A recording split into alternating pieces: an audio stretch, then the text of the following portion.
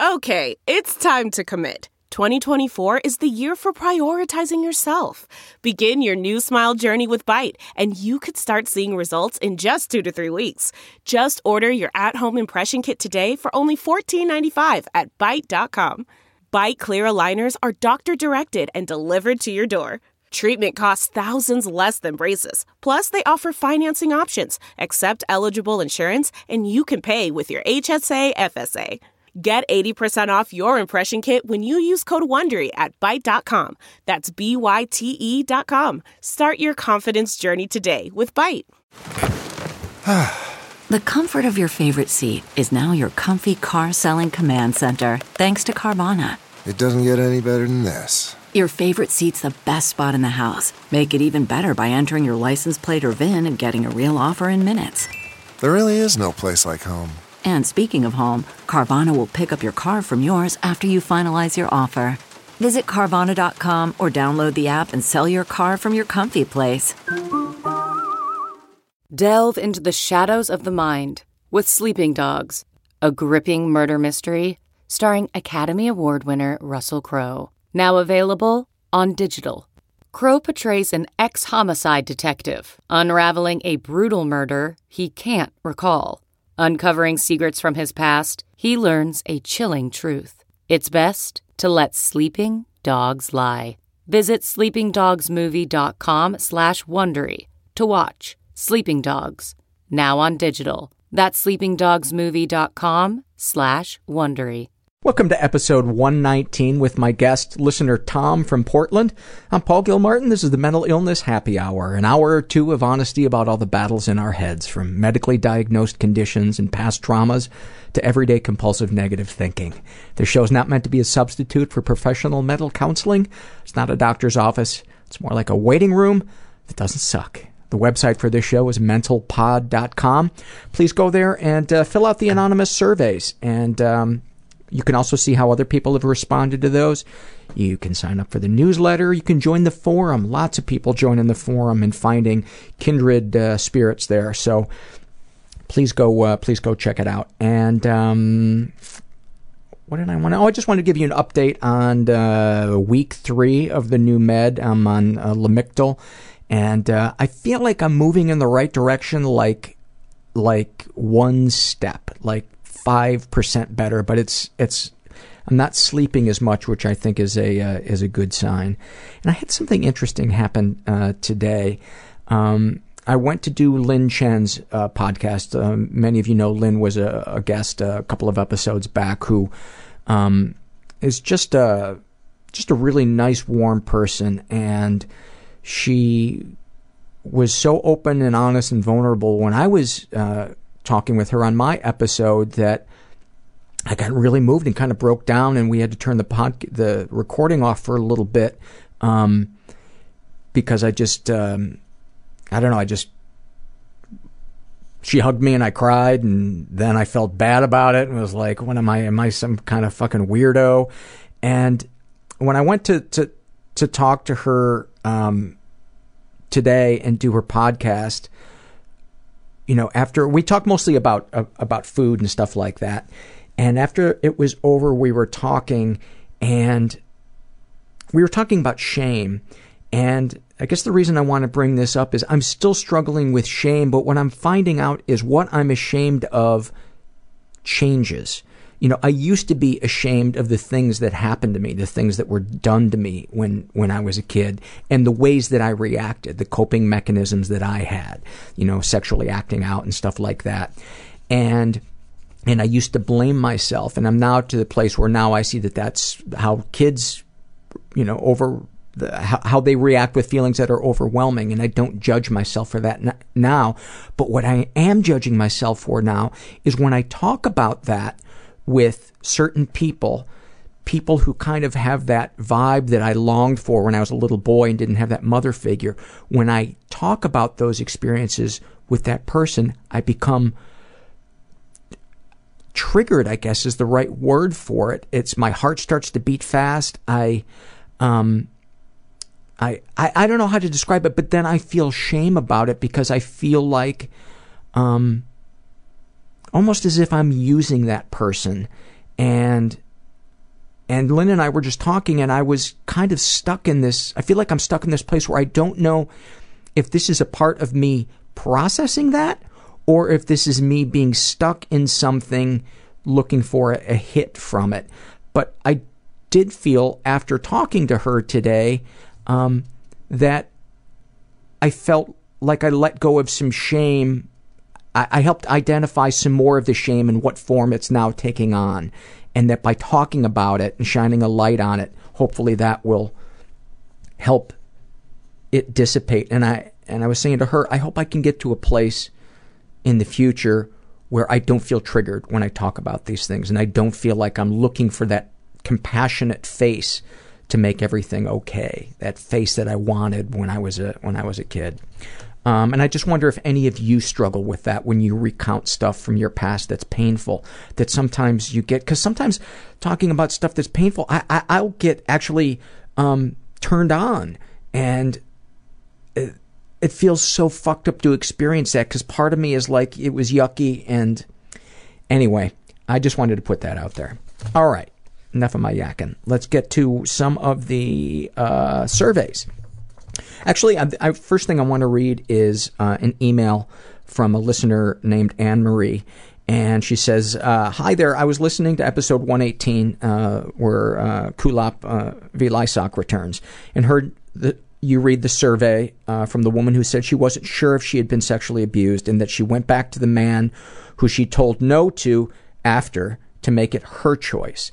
I had to pause for a second to question whether I'd written that because it's so familiar to what happened to me. I was raped on a cruise while so drunk I couldn't walk. I told the man no repeatedly, and he said if I didn't want to, I could leave.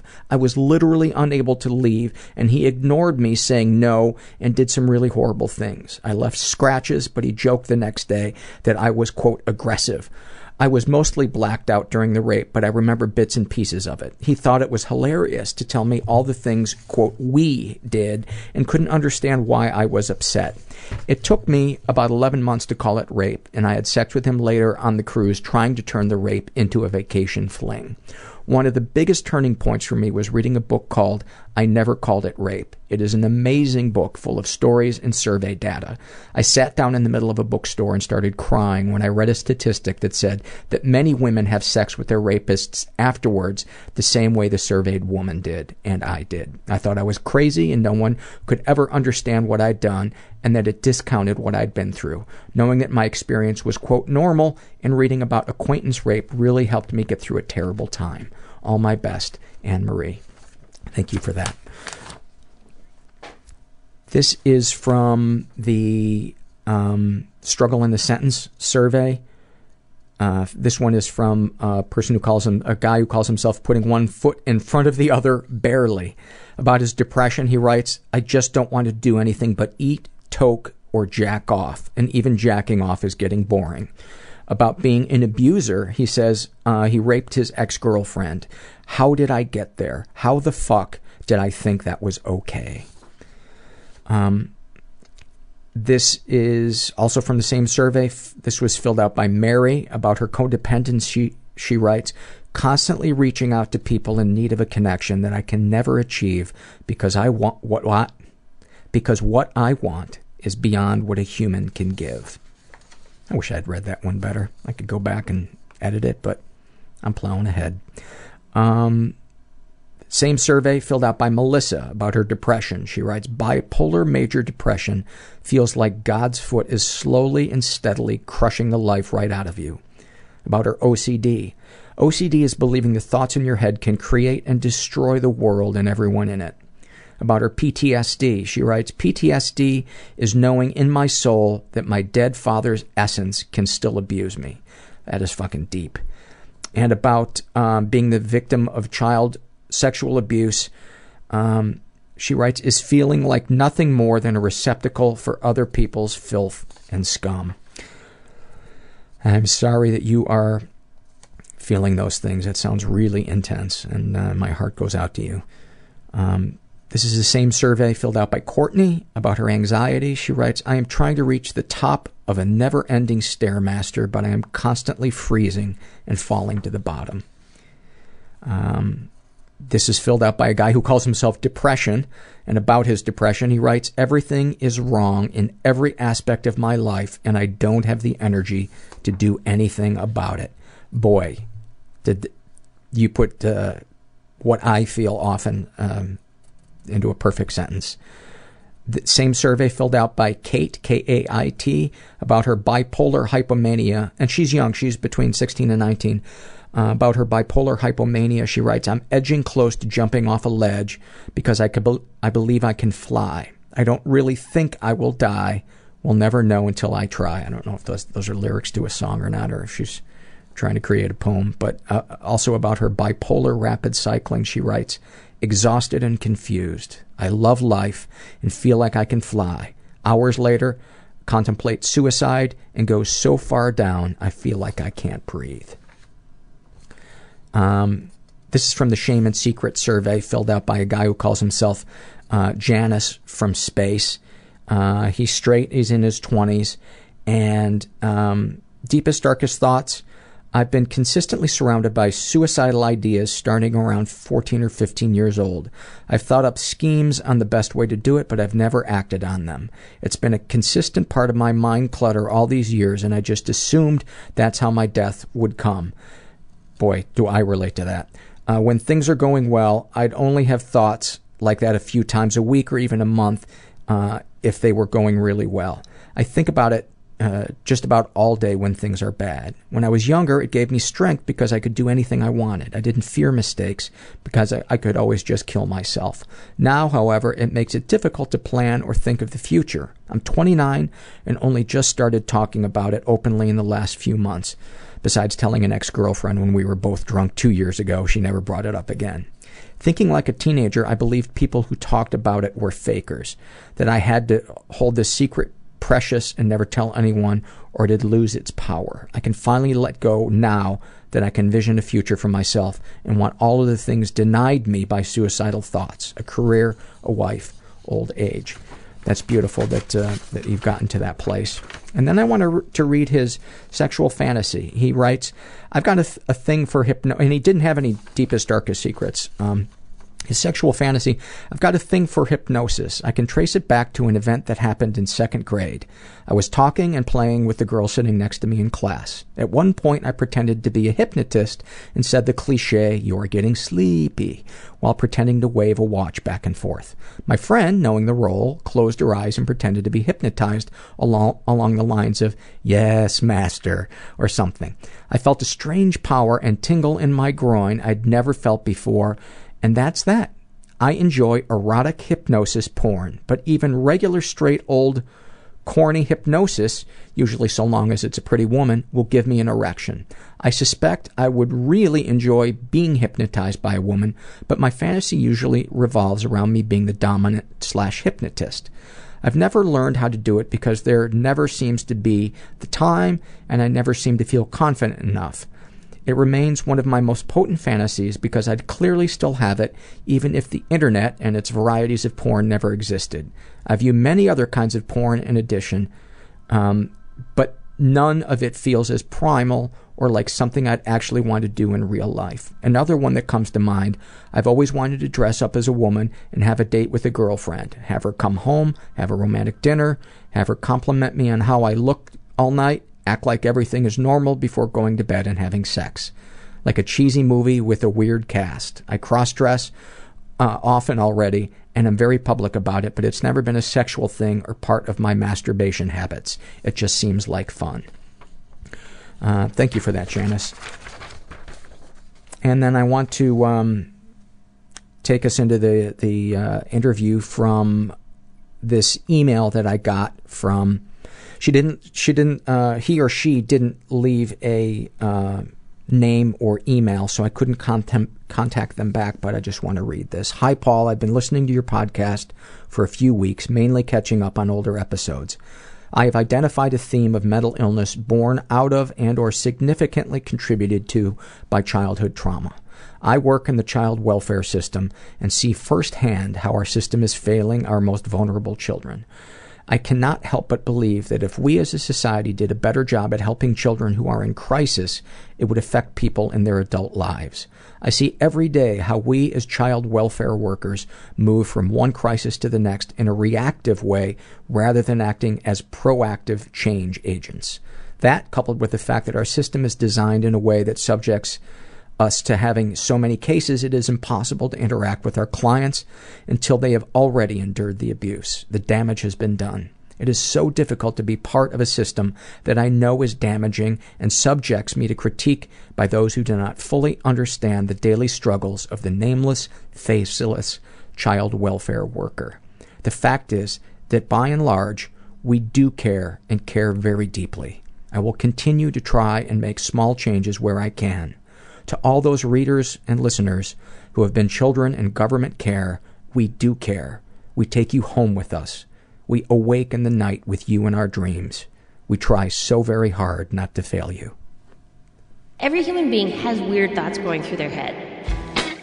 Oh God, it's so embarrassing. I'm afraid I'll never get another job again. That I will die and will have not been special. My brain has the gift of seeing the terrible. A million-pound tourniquet being turned against my chest that was constant. Then I started sabotaging my own career.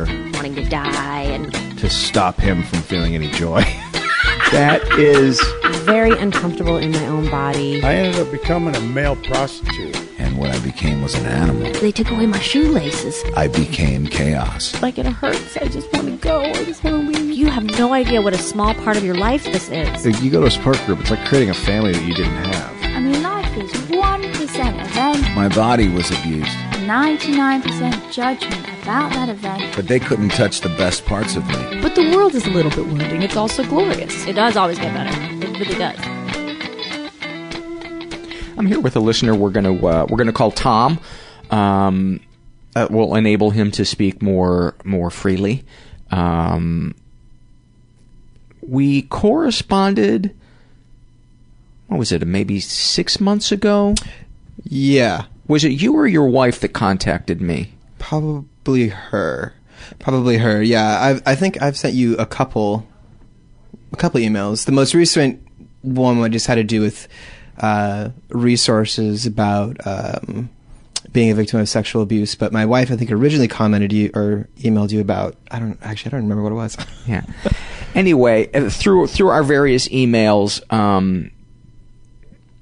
we decided that it'd be worth a shot to get together and record. I'm up here in your neck of the woods, and so I'm glad you were able to come and record. Where would be a good place? You're how old? I'm 31. Okay. And and you're currently in school right now, and you're studying psychology. How does that make you feel? Yeah, right.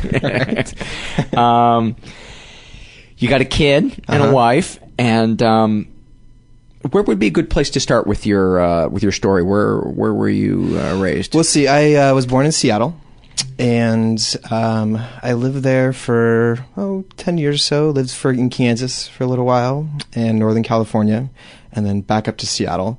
So we moved around a little bit. My dad was a Baptist minister growing up, and so he switched churches a few times. I guess is I don't know how you would put that nowadays, but yeah. So we moved around a little bit. I'm the youngest of three, so I have an older brother and an older sister, and yeah, that's probably. I mean, that's the basic facts. Was it the real kind of fire and brimstone, fear of God style of?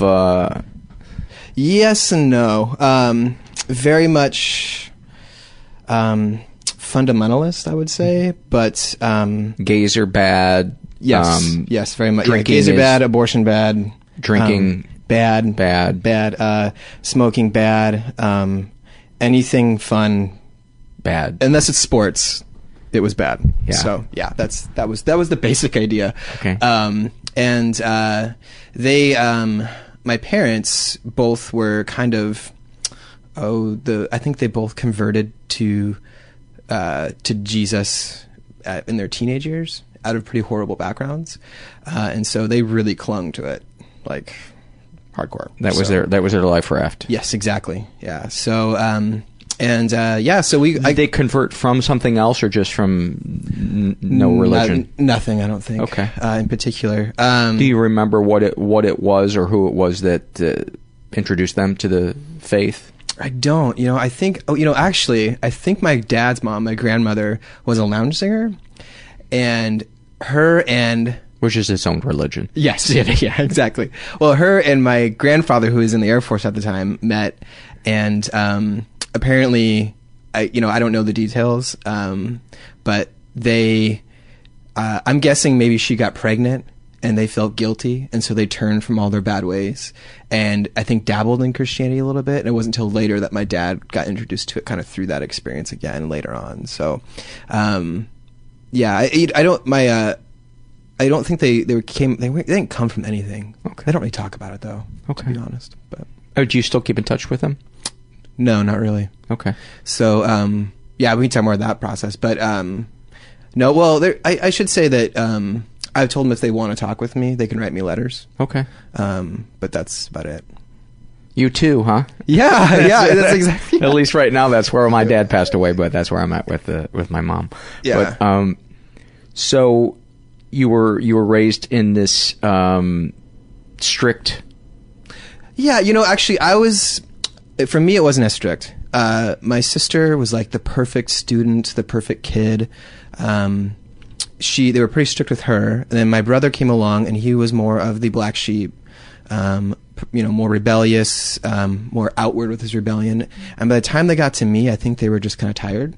And so I had you were the baby. Yeah, 3 kids. Exactly. Yeah, I was. There's so few rules with me. Like in high school, I never had a curfew or anything like that. Yeah. How would they discipline or reprimand you? Was it mostly just with their words? Was it actions? No, it was. Well, I remember my dad. I got spanked a few times, and it was always thinking about it now, it's kind of comical. Because I remember telling my mom, she goes, "Do you want a spanking?" And I said, "From you? Sure, I don't care." Because she's my mom. But my dad was more of an intimidating figure. But the main form of punishment that I remember was, I think I had said something to my brother, like, "Fuck you, I hate you." And so I had to write my brother a love letter, and I had to rewrite the whole book of Proverbs. Wow. Yeah. And my brother had to rewrite the whole book of Psalms at one point, which is long. And so I remember those punishments, but I don't remember actually a lot of punishments, to be perfectly honest. I was a pretty good kid, so I didn't really get a lot of that. But and so, your mother, was she a homemaker? What? That's a word you could use. Yeah.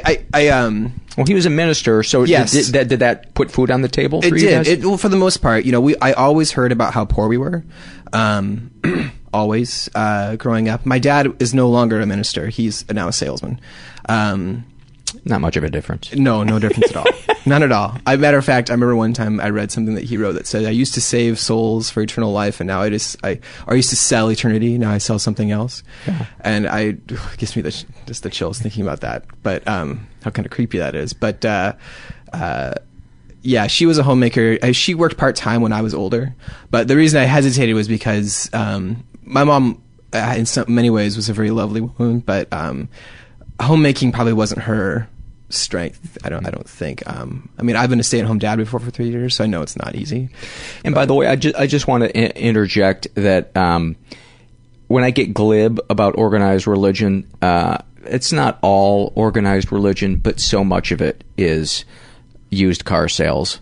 Yes. And there's good ones out there. Yes. And people with deep faith that walk the walk that I have the utmost respect for, but they seem to be in the minority. Yes, that is true. I would concur with that. Yeah, and my dad was definitely a salesman and a shark. Yeah. Yeah, not really a one who walked that walk, I would say. But. For instance, can you give me some examples of the differences between what he preached and how he acted? Sure. Well, first off, my dad is a really good narcissist. Like, maybe even antisocial. I mean, I'm not a clinician, so I can't really speak to that. But when I read through those characteristics, it's just like, wow, it's it fits him pretty well. But he has a level of sophistication to it. So, most people don't even realize, that he's really only into himself. I remember, just as his son, I remember I was 18 and I was getting ready to go on a trip to Mexico with some friends to help build houses. And I needed a sleeping bag. So he said, "Oh, hey, I got a sleeping bag that I got at REI. I'll sell it to you for $50. And I was like, well, I can just go buy one for $150. He said, no, take this one. You can buy it for me for $50. And so he sold it to me. And come to find out, it's like 20 years old and kind of a piece of shit. And how old were you? 18. So weird that he would sell it to his kid. Yeah, right? I know, right? One of my friends told me that. They said, why didn't he just give it to you? And I was like, I don't know. Later on, I look at that story and I think, because that was my dad. That's the way he operated. He had to get something out of everything. Yeah, exactly. And he even with his own son, in a lot of ways, with his own family, he always had his kind of interests in mind. But when you're in his family, you're kind of under the spell a little bit. So until you get away from it, and you don't really see the wizard behind the curtain. You don't. And it's once you see it, you're like, oh my God. But that was just one of the little examples. But that's part of the reason why we went to so many different churches, is because that once his act was kind of up, or he got caught up in something, according to him, it was never his fault. He never did anything wrong. But when you leave like 3 churches in a row, like what were the accusations? I don't even know all of them, to be really honest. I know one was he, again, sold something at a much higher value than it was worth to one of the other pastors using church funds. I know at one point he was like giving a sermon about church leadership and what that should look like, and it was a 2-part sermon, and then he was asked to leave between the 2 parts. Like, that's never good. No, it's never good. And, I have no idea. I was young enough, and they really kept me kind of away from it, which I'm kind of glad for. But knowing my dad now, I'm like, there's no way this guy was 100% innocent. Yeah. Not a chance. It seems like such a dangerous venture to paint yourself as a man of God or a woman of God, because we're all so fucking fallible, and we're all so complicated, and we're all filled with contradictions and... Yeah. And the shadow self that Jung talked about. Mm-hmm. And man, that just seems like a recipe for disaster, ever portraying yourself as anything but a flawed, needy, scared human being walking blindly through a terrifying universe. Exactly. Yeah. When it lacks humility, it is dangerous. Yeah. And I think with my dad, that's kind of how it ended up. Well, now that I'm an adult and kind of away from it, I could see in many ways there wasn't a lot of humility or empathy there, but he was very good at portraying humility or empathy. Just never really had it. And I wonder if that's a quality of the narcissist, is knowing how to portray what they need to portray to get what they need. Yeah. Yeah. I've done a little bit of reading about what makes a narcissist, because my whole family, like that whole axis of personality disorders, the narcissism, the histrionic, not bipolar, borderline. Thank you, borderline, antisocial. My family's full of it. There's so much of all those things just everywhere that. It's hard to distinguish sometimes between the two. No one in my family has been officially diagnosed. But when a narcissist goes and gets diagnosed, who does that? But my brother's been diagnosed, kind of, but no one else has. But you can just see it; it kind of seeps out of everything, and that's part of what he's been diagnosed as a narcissist. No, as a rule out. So he's been a rule out of both borderline and antisocial. What does that mean? So I think a rule out means that they have to rule out borderline or antisocial. That it's probably one of these 2 things. That's what's part of what's going on. And so they haven't spent enough time with him yet to rule out one or the other. I might be portraying that wrongly, but I don't know. But again, this is from... That's one of the nice things about this show, is we don't pretend to be experts. I'm not a professional. Yeah. And we usually get nice emails from people that are mental health professionals that do straighten it out sometimes. So give us a definition of rule out. But I think, we'll give our listeners something to Google too. Yeah, exactly. Well, to be perfectly honest, this is all from my brother's what he told me, and he doesn't tell the truth all the time. At least you don't know when he is a lot of the time. That's gotta be frustrating.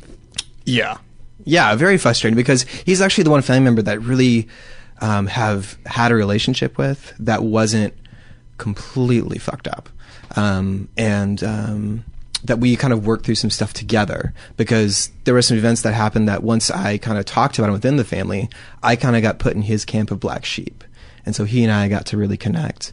What did your sister do to kind of? When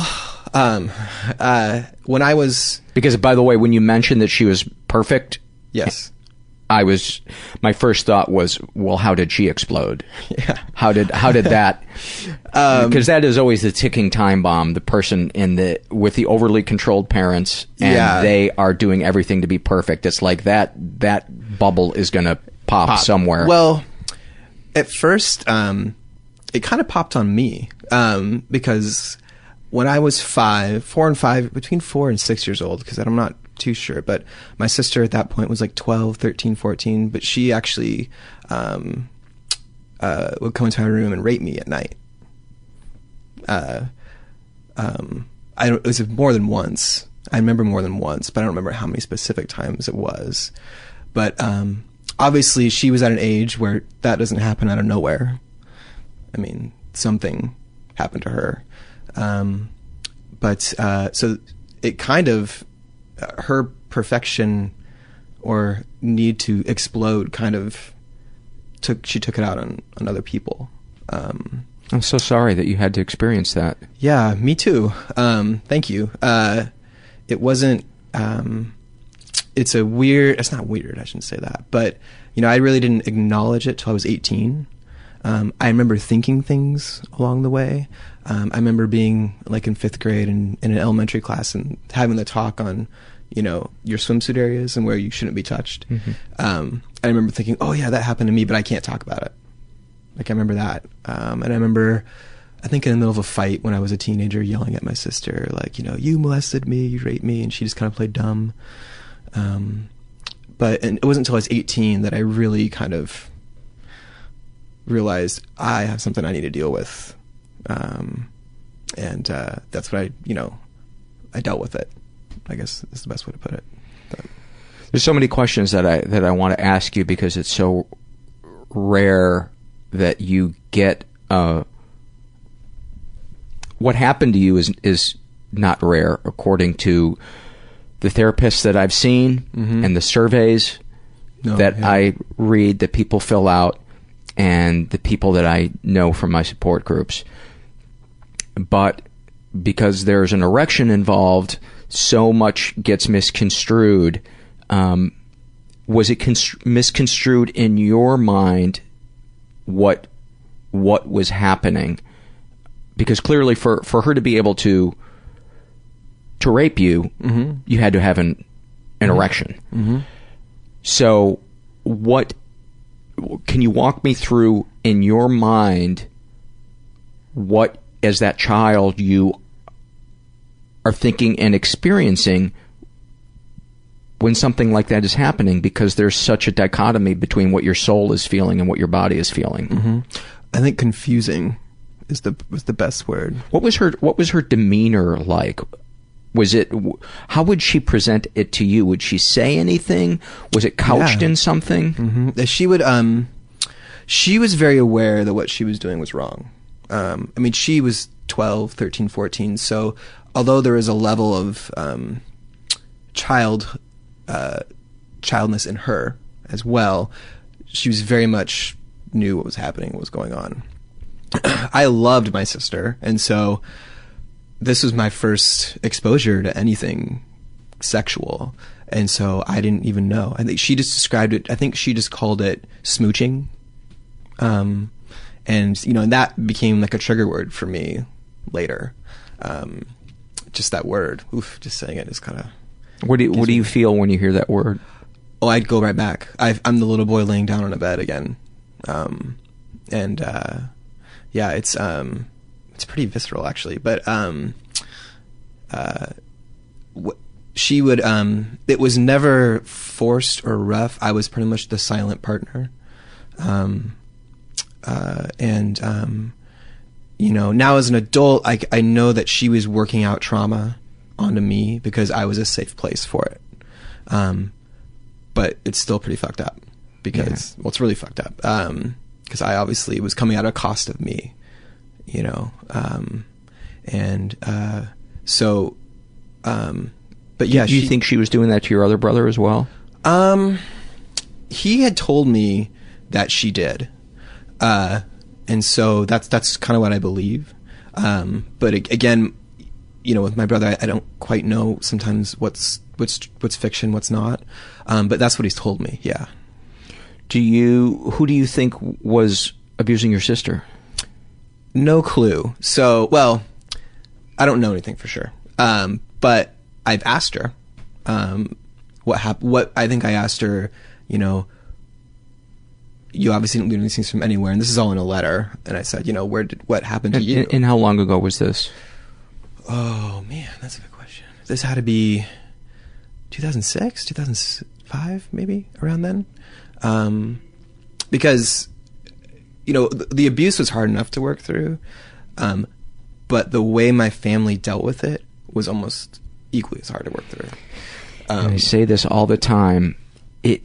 It breaks my fucking heart when a kid or a young adult goes to their family with this news that is so fucking hard to talk about, and they get re-traumatized again. Yeah. Yeah, and that's, it's been a lot of work, to be honest. I'm so sorry you had to deal with that. I'm so sorry. Yeah, thank you. It's, it took a lot of work. I don't know who abused my sister. I asked her, and she said that essentially it wasn't worth sharing because it would hurt us too much. And so, you know, your mind can go 1,000 different places, what that means. Yeah.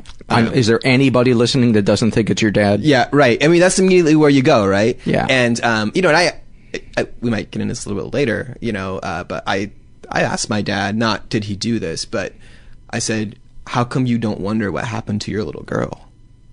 Because being a parent now, you better believe I'd be fucking figuring out what happened, you know?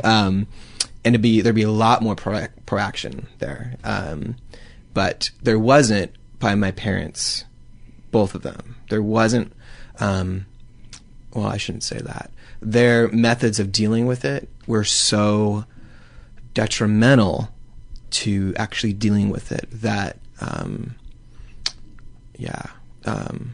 but I say that also knowing that my mom grew up in a horrible home where, you know, multiple abusers, both sexual, physical, emotional, and so her emotionally, she's like 6 or 7 years old in a lot of ways, and so I wouldn't expect her to be able to deal with it much, but she was the mom, so the responsibility did fall on her.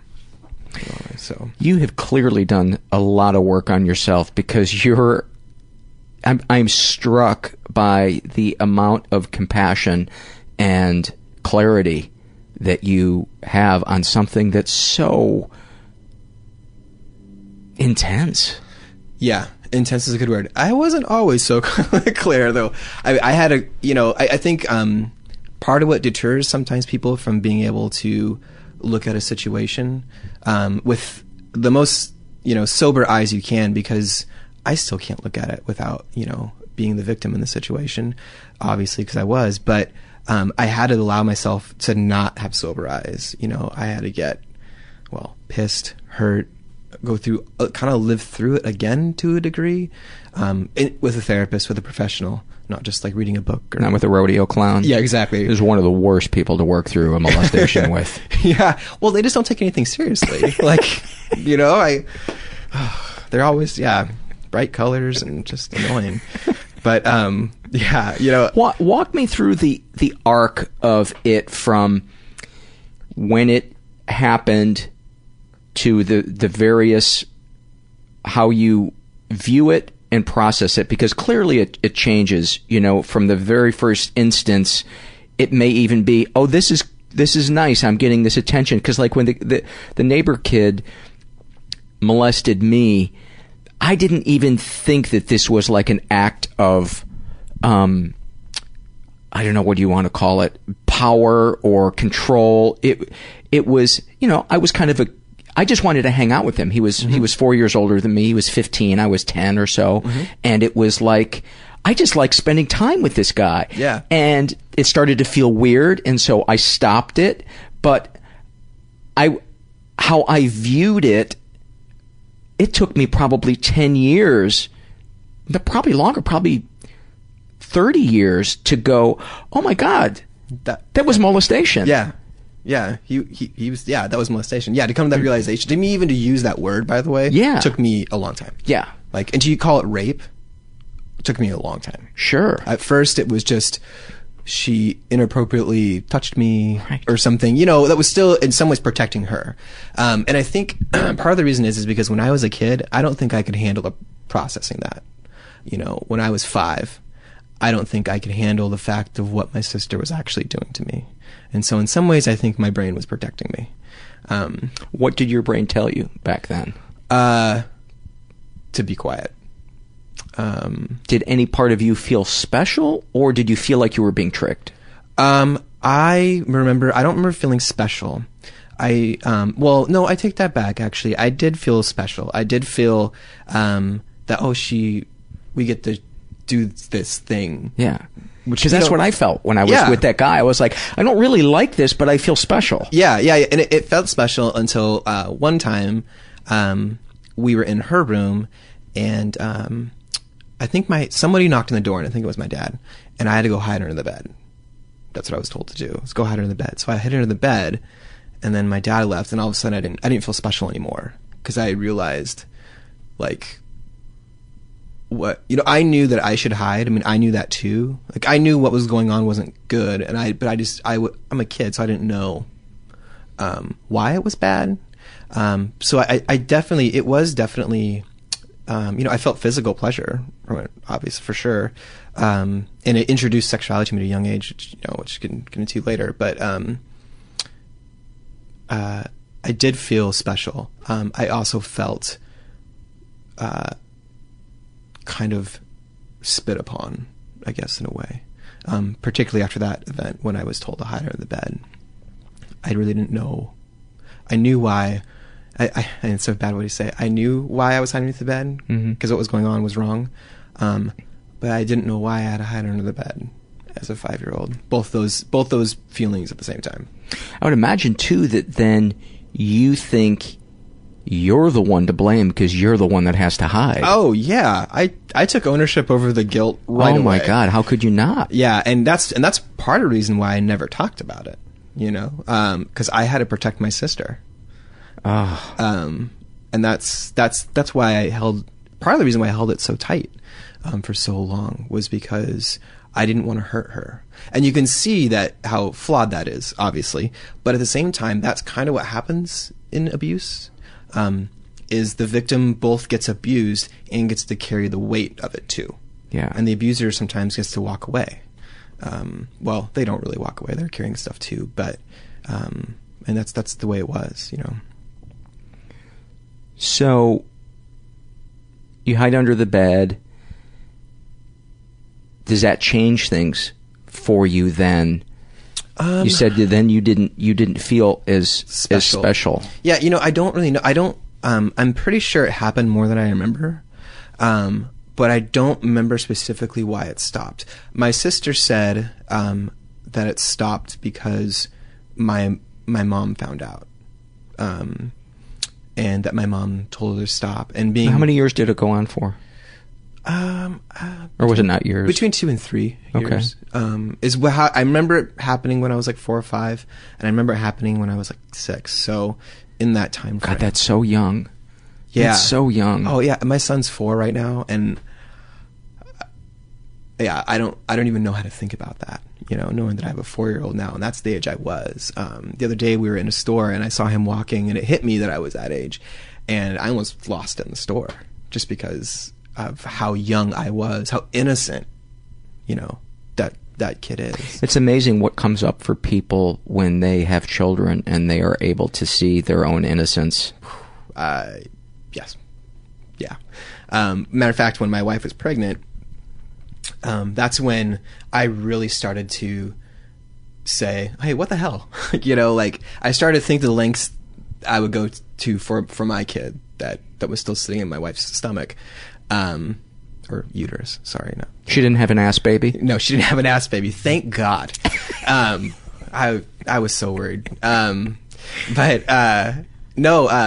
I began to realize the lengths I would already go to, all of a sudden I started saying, wait a minute, like, what happened here? Like, why aren't you guys asking more questions? Like, what is the deal here?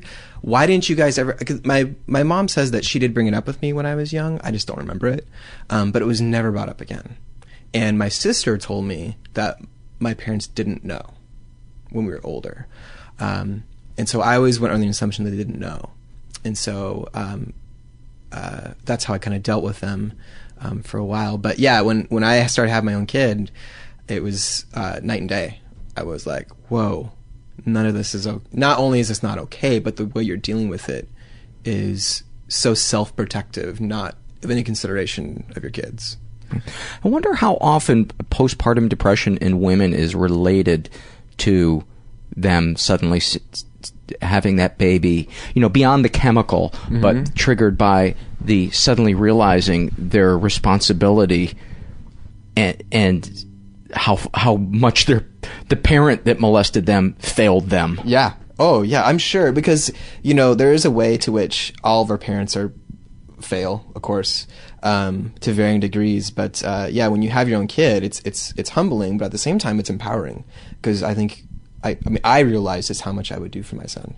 But I also felt incredibly guilty, too, because I'm not a perfect guy. There are many ways where I fall short, as a dad. And I'm like, man, I've been through what it's like to be on the opposite side of, or being the kid of parents who failed miserably in a lot of ways. And that's one of my biggest fears, is being anything resembling that. But I know I have this capability to be that. I think the fact that you're cognizant of the fact that you want to be a certain type of parent, that you're striving for that,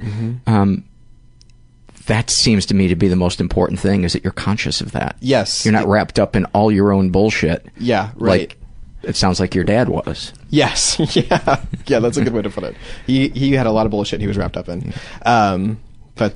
Yeah. So getting back to the arc of how you viewed what happened to you, what was the next kind of seminal moment in how you viewed it? I was in high school. The next time it really came up to me, became a little bit more crystallized in my mind. I was in high school, and we were there was my dad was a pastor, so I was going to church and in a youth group, and we had student-led small groups. And the particular group I was in, we had started this, I guess you could kind of based off of Seinfeld in the way, who can go the long without masturbating fund. And so we all pitched in like $10, and whoever made the longest without masturbating got all the money. And you must have really trusted each other to tell the truth. Right. I know. Looking back, I'm like, what the hell were we thinking? Yeah. Like, of course. Yeah. Because in that realm, masturbating's bad. So, and we're all like 16 or 17, so it was happening frequently. And so we felt a lot of guilt.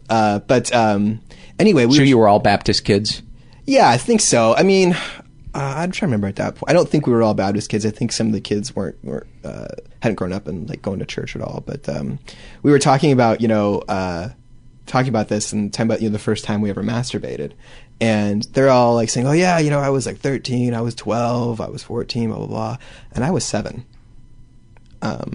because I learned that rubbing down there felt good. I learned that you could get a lot of pleasure from that because of what my sister did to me. So I immediately... Had you had an orgasm? Yeah, I did. I mean, kind of a funny story is the first time I masturbated and ejaculated, I didn't know what the fuck was going on. And that makes two of us. Yeah, right? I thought my bones were melting. That was my first thought. I was like, holy shit, my bones are melting. because I masturbate, you know, like, Yeah. or something. And I got freaked out. How old were you? 11, 12, maybe, Yeah. I think, around there. I don't remember the age I was, but I remember it. I remember just being freaked out because I hadn't had any. My parents actually kept me out of a sex ed class. It was, you know, one of those classes where you have to go home, have your parents sign something to say it's okay for you to come, and they didn't sign it. Oh, the irony. I know. Oh, that could the have saved irony. me some heartache. Just knowing that men ejaculate would have helped me. I would imagine too, if your dad was abusing your sister, he wants to stay as far away from anybody having any knowledge about what healthy sex is as possible. Yes, yeah, and you know, I should clarify. I don't know if my dad molested my sister. I would just say I have no evidence to the contrary, and so, but. I'm going to play Nancy Grace here Okay. and try him in a public court. I'm fine with it. That's fine. Yes, but yeah, anything healthy. You know, it's and funny. I wouldn't do this if we were using your real name, by the way, That's because fine. I would give him that the benefit of doubt, that. yeah. But since we're talking about Tom's dad here. Anything resembling healthy sexuality was not really around in our house. Lots of repression was, though. Like, I remember... Repression makes for some good fucking. Yeah, it does. Well, they didn't want me to learn about, sexual anatomy because I might get someone pregnant. I guess was the fear. Irony is when I was around the same time where I'm having this talk with my friends, this was back when internet was first coming up. And so every high school kid knew more about the internet than their parents did. And so my dad didn't know about these things called, search histories quite yet. And so on his computer, I noticed that he was searching for erotic massages, around town. And I was like, huh, and at this point I'm kind of more aware of the sickness in the family. And so I was like, well, this is just a cherry on top of everything, Mm-hmm. that all this sexual abuse happens in the family, and yet, here's dad being a preacher and seeking out happy endings. How did your friends react when you told them that you were 7? I didn't tell them. Oh, okay. Yeah, I told them. Did you feel shame? Oh yeah. I felt shame. I felt, I felt like an idiot. Did you, at that age when you began masturbating at like 7, was that like your go-to for soothing your feelings then? Was that? Oh, absolutely. Yeah. It became. How frequently? Once or twice a week, I think. Yeah. It wasn't until I was in high school that it was a more like regular part. You turned pro. Yeah, exactly. I would say that I got to a good amateur level, maybe AAA. But then the internet came along and then you became a pro. It was, once or twice a week. I mean, I remember sitting in class, in elementary school and getting an erection and wishing I was at home so I could take care of it as like a third grader. What does, when you're that age and you're masturbating, what do you think about? What kind of fantasies does a kid have at that age? I don't even remember. Is it just about like classmates or? Well, I think, when I was 5 or 6, we were at a friend's house and someone had taken their dad's porno stash or something. And so I thought about women, but I also remember it being a really stressful experience because I was so worried I'd get caught. Because there was a lot of shame around it. So I don't remember really what I was thinking about. But I do remember having some attraction to women, I guess. How has it affected? Is there anything else in the arc that we're skipping? Well, because before we finish, I also want to ask you how you think it's affected your sexuality. Yeah, sure. That's a good thing to. We can talk about that because there is more to the story. Because so much of the story happens in adulthood when we start to talk about it in the family context and kind of the reactions and everything. But as far as it affected my sexuality, I felt immense guilt about sex for a long time. everyone's first sexual experience is usually pretty sloppy. Mine was just full of guilt, and also was really triggering. What did you think or feel? I felt scared. I felt ashamed, partly because it was more of like a one-night stand, and so it wasn't even a context of relationship, and so it was, there wasn't really any connection to it, and at that time, that just felt like the worst thing ever. You know, I mean, I grew up in a religious household, so that kind of was the worst guilt thing coming ever. from every angle. Yeah, it was. So I wouldn't say it affected my sexuality in the terms of like on the continuum of attraction per se, but you know, like I definitely, you know, some of the my sexual preferences as far as, you know, positions or whatever, I totally know can come from that. But I've also had enough healthy experience now that a lot of that has been able to be worked through. And so both in therapy. Were you attracted to the positions that you learned or repulsed by the positions you learned? Attracted. Yeah. That seems to be the case with people that had a sexual trauma as kids. Like I remember this one survey in particular where this guy,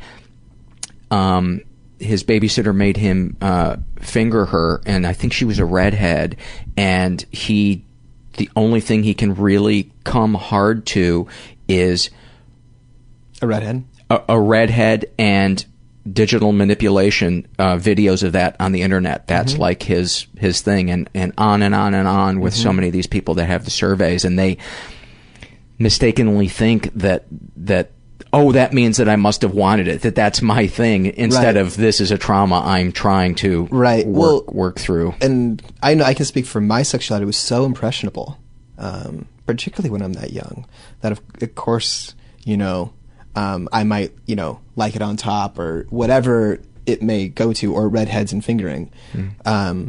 It's so impressionable. Particularly when you first get exposed to it. I mean, I think a lot of people have such fond memories of their first experiences, not necessarily if they're traumatic, that even though it was like a mutual, you know, your teenagers or your adults, that those experiences still are really points of pleasure, you know, that you can still draw a lot of preference from those points, even if they weren't traumatic. Yeah. So what's the next place in the arc of you dealing with this? So when I'm 18, I'm again at a church event, and the speaker's talking about his molestation, how he was molested as a boy, and I just break down in tears, and I realize, holy shit, this happened to me. So I go ahead and write a letter to my sister, and as the good Christian thing to do, it was a letter already forgiving her of everything, which later got held against me by her and my mom. But I wrote her a letter saying, you know, this is what happened, but don't worry. Essentially, it was, hey, you raped me, but don't worry, I forgive you. Isn't there a card for that? Yeah, right. If there's not, there should be. But you know, you could make it flexible. It could be emotional rape. It could be, you know, whatever kind of rape you want. So, and so my sister responded, you know, in a letter, and she says, you know, I'm so sorry. This is the one thing I hadn't told my husband, which I don't know if he told her. I don't know if I was a husband, how I'd react to that news. But she said what? She said that was the one thing that she's never told her husband. And so, I couldn't imagine being her husband. I mean, you know, hearing the news. Oh, hey, by the way, when I was a kid, I raped my little brother. You know, I don't know how to respond to that exactly, but you know, so I kind of said, you know, water under the bridge. Let's not worry about it. And then time went on, and were you burying your anger at this point, or did you genuinely feel compassion and forgiveness? At the time, it sure felt genuine. Okay. But I don't think I was aware of it, really. I mean, I was 18, and I was more concerned with her being okay and more concerned with my family being okay. And that was the role I had growing up. I was usually the peacemaker. When my mom was crying hysterically, I was the one comforting her.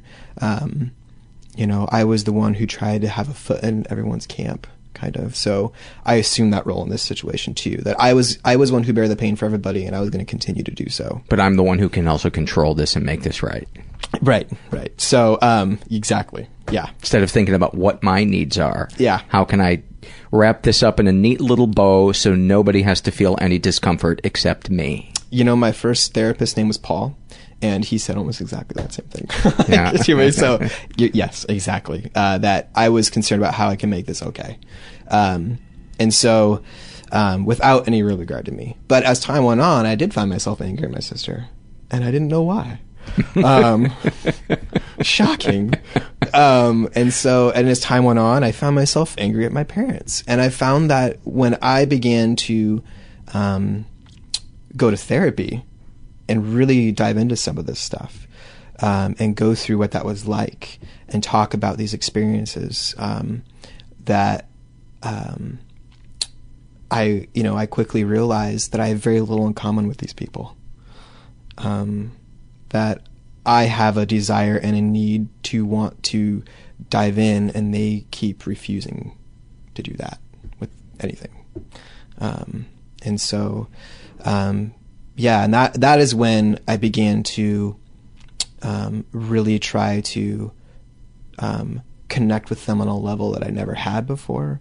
And I started to say, hey, to my sister again, can I ask you questions about what happened? Is that okay? Can I ask you questions? And she said yes. And so I sent her all these questions about, why did this happen? Do you remember this? Some of the more particular details. And all I got was a big fat, I don't know, or I don't want to say.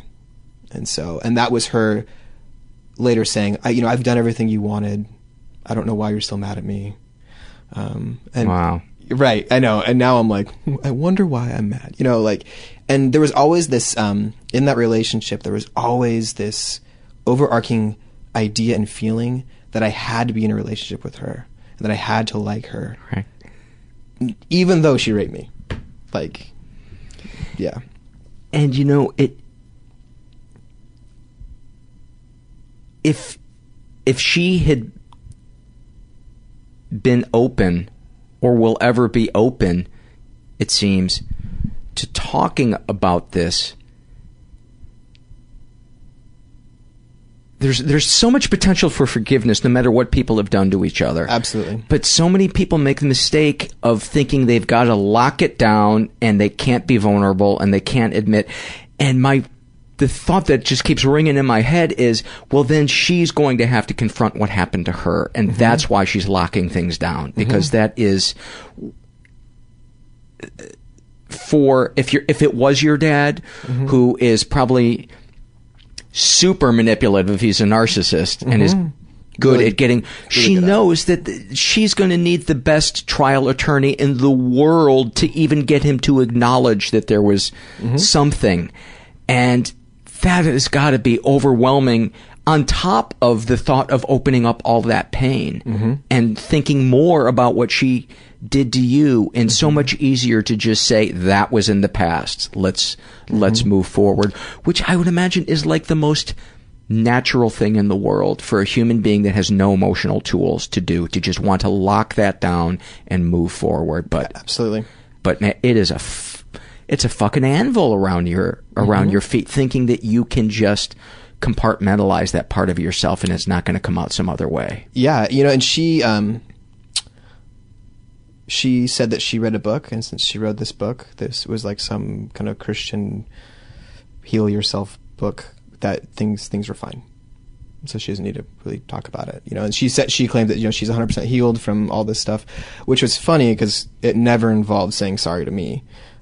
She never said sorry? Well, she said sorry in my first letter, but when I began to ask her more questions, it was always, her responses were always in this kind of angry kind of tone. Yeah. And so, it became, if I ever brought it up, it was because I was still holding it over her head. How can she not feel that if she's not ready to confront the person that did it to her? Because then she's caught between a rock and a hard place, and she's getting it from both. And I don't mean this as a sexual innuendo, but she's getting it from both sides. She's both the rapist and the victim. Right, and she's getting no comfort or compassion from anybody. No, she just Who wouldn't want to avoid that? Exactly. No, exactly. You know, and I'm perfectly honest, Paul, after I first went to therapy, the first year or so was spent really in that area of wow, what happened to her? I got beyond that because I had spent so much time worrying about her that I was still not even acknowledging me. One thing my dad would later say was, he says, you know, she was just a kid.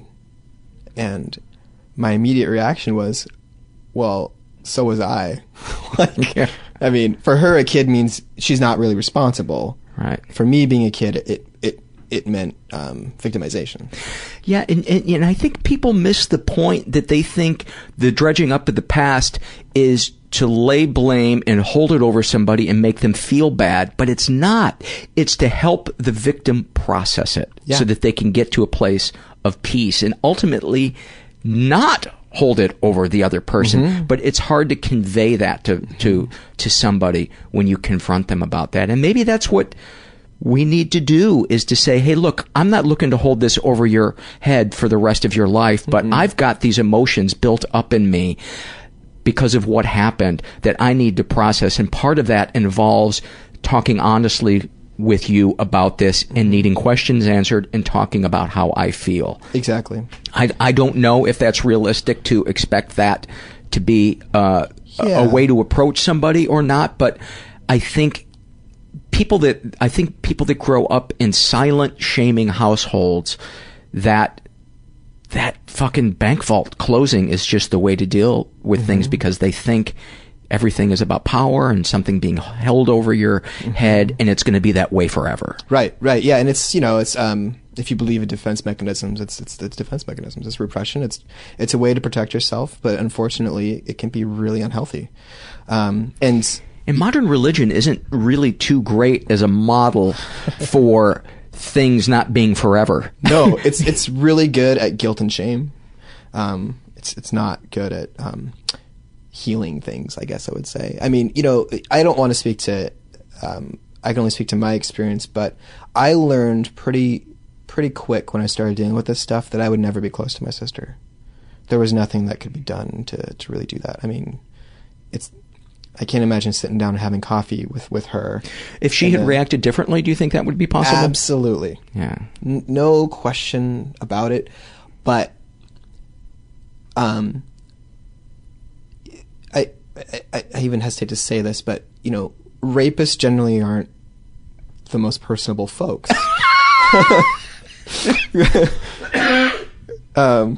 You know, and what I mean by that is that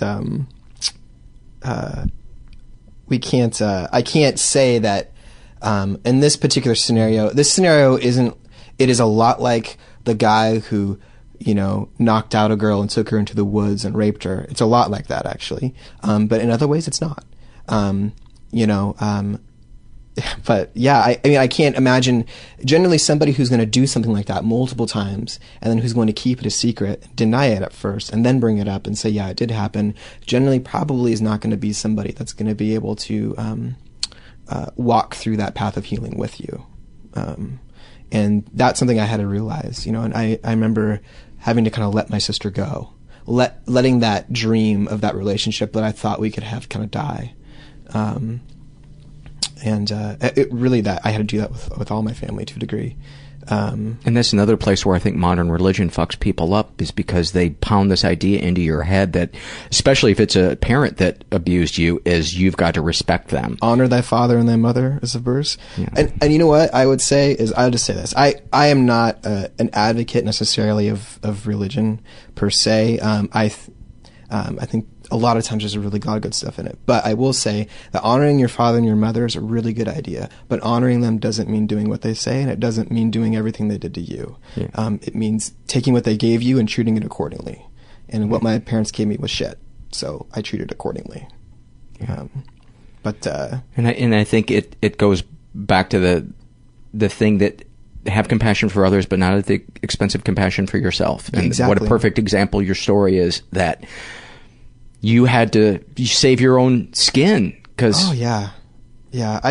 You know, part of the I ended up when all this started happening and like me talking about it openly within the family, all these other realities started to come out.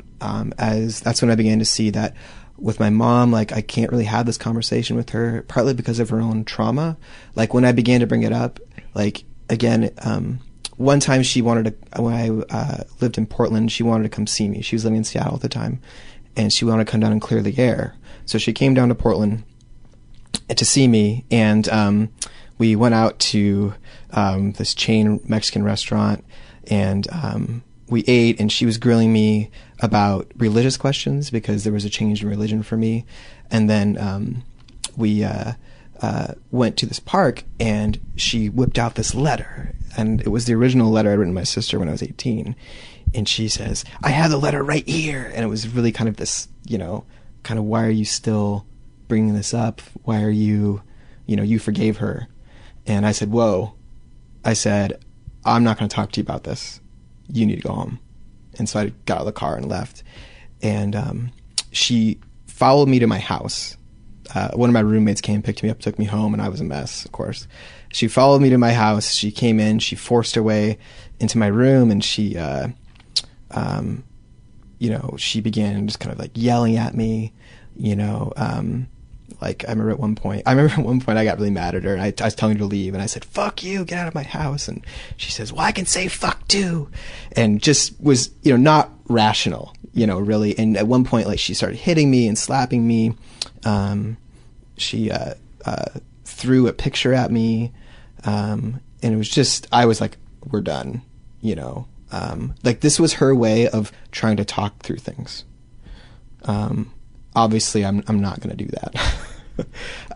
And so I told her to leave, and eventually I said, if you don't leave, I'm going to have to call the police on my mom, which, isn't as uncommon as as you'd think. But once she left, I wrote her an email, and I said, this was a sign of my healthiness at the time. I said, "Thanks for having the courage to come down to see me." And really, I don't know what I was thankful for. And that wasn't sarcastic. No, it wasn't sarcastic. I was genuine. I mean, this is me really trying. And then I said, obviously there's something you want to talk about. So if there is, please write me a letter. I'm not interested in talking about it, but please write me, because I want to know what you have to say. Outside of just wanting to hit me. And at one point she said, "Just go ahead and hit me. I know you want to." She's working out all sorts of stuff. Wow. Yeah. Her childhood was horrific. And so knowing though that that's what I was dealing with kind of in a mom, I realized, whoa, like I can't go very far with her, like how can I expect her to really deal with this when this is what I'm doing? And at that point my relationship with my mom really changed. I began to kind of treat her as an Alzheimer's patient almost. That I wasn't really dealing with the mom I thought I had when I was 12. I was dealing with something else. And was your therapist helping you? Yes. With this? Because that's such a leap for somebody to make on their own. Yeah, no, that alone. Yeah. Yeah. No, with a therapist, and he's the one who told me. I mean, I was in tears in his office, and he told me, he goes, "I think it's time that we can say goodbye to your mom." And then they were turned into kind of tears of relief, because I didn't know what to do. I still felt responsibility to make this work. You felt like a bad person. Oh, you felt like a shitty son. And now having a kid, I will say it's impossible to be a shitty kid. Impossible. But it's amazing how many of us feel like we were. But there's no such thing as a shitty kid. But I felt like a shitty kid. So he kind of gave me permission to let her go, help me do that. And so I did, and it was such a relief. But that's also when the relationship also became harder in a different way.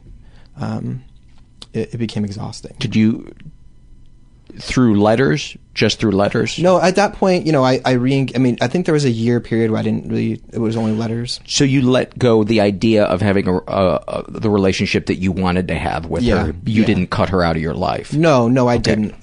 But when I would see her after that, it became nothing but reflective statements, just kind of above board kind of stuff, never any depth to anything.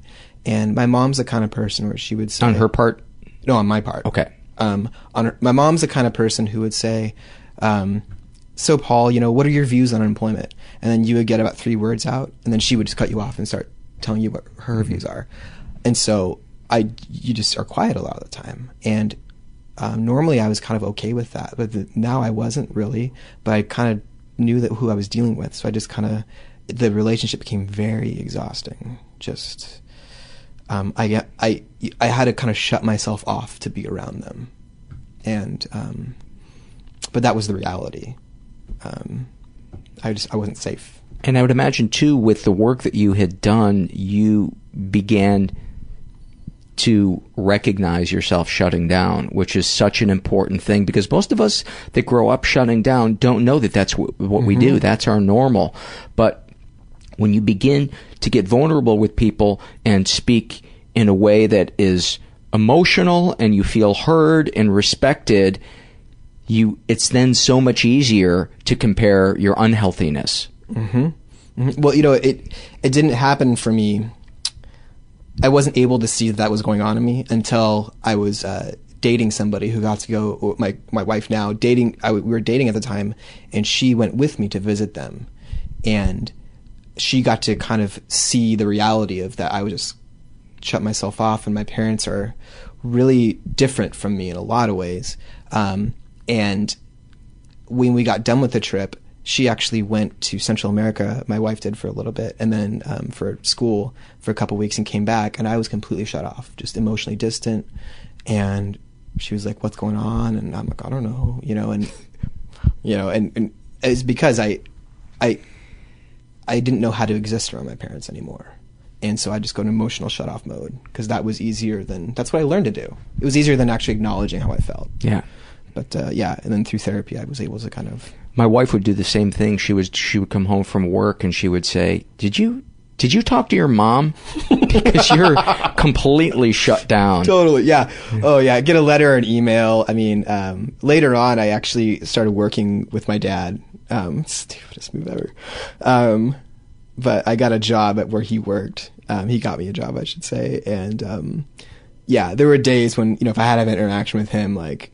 I smoked at the time, so I'd walk around the block and just chain smoke cigarettes, and I didn't know why, And I'm like, now I look at I'm like, well, I deal with that on a daily basis. But so is that kind of it as far as the arc of you processing it? No, not really. I mean, what ended up the kind of culmination of it all was for a couple of years I'd been interacting with them on a very distant level and trying to make it work that way. And then it was with my dad that I said, "Dad, here's why I'm not close to my sister. Here's what she did to me."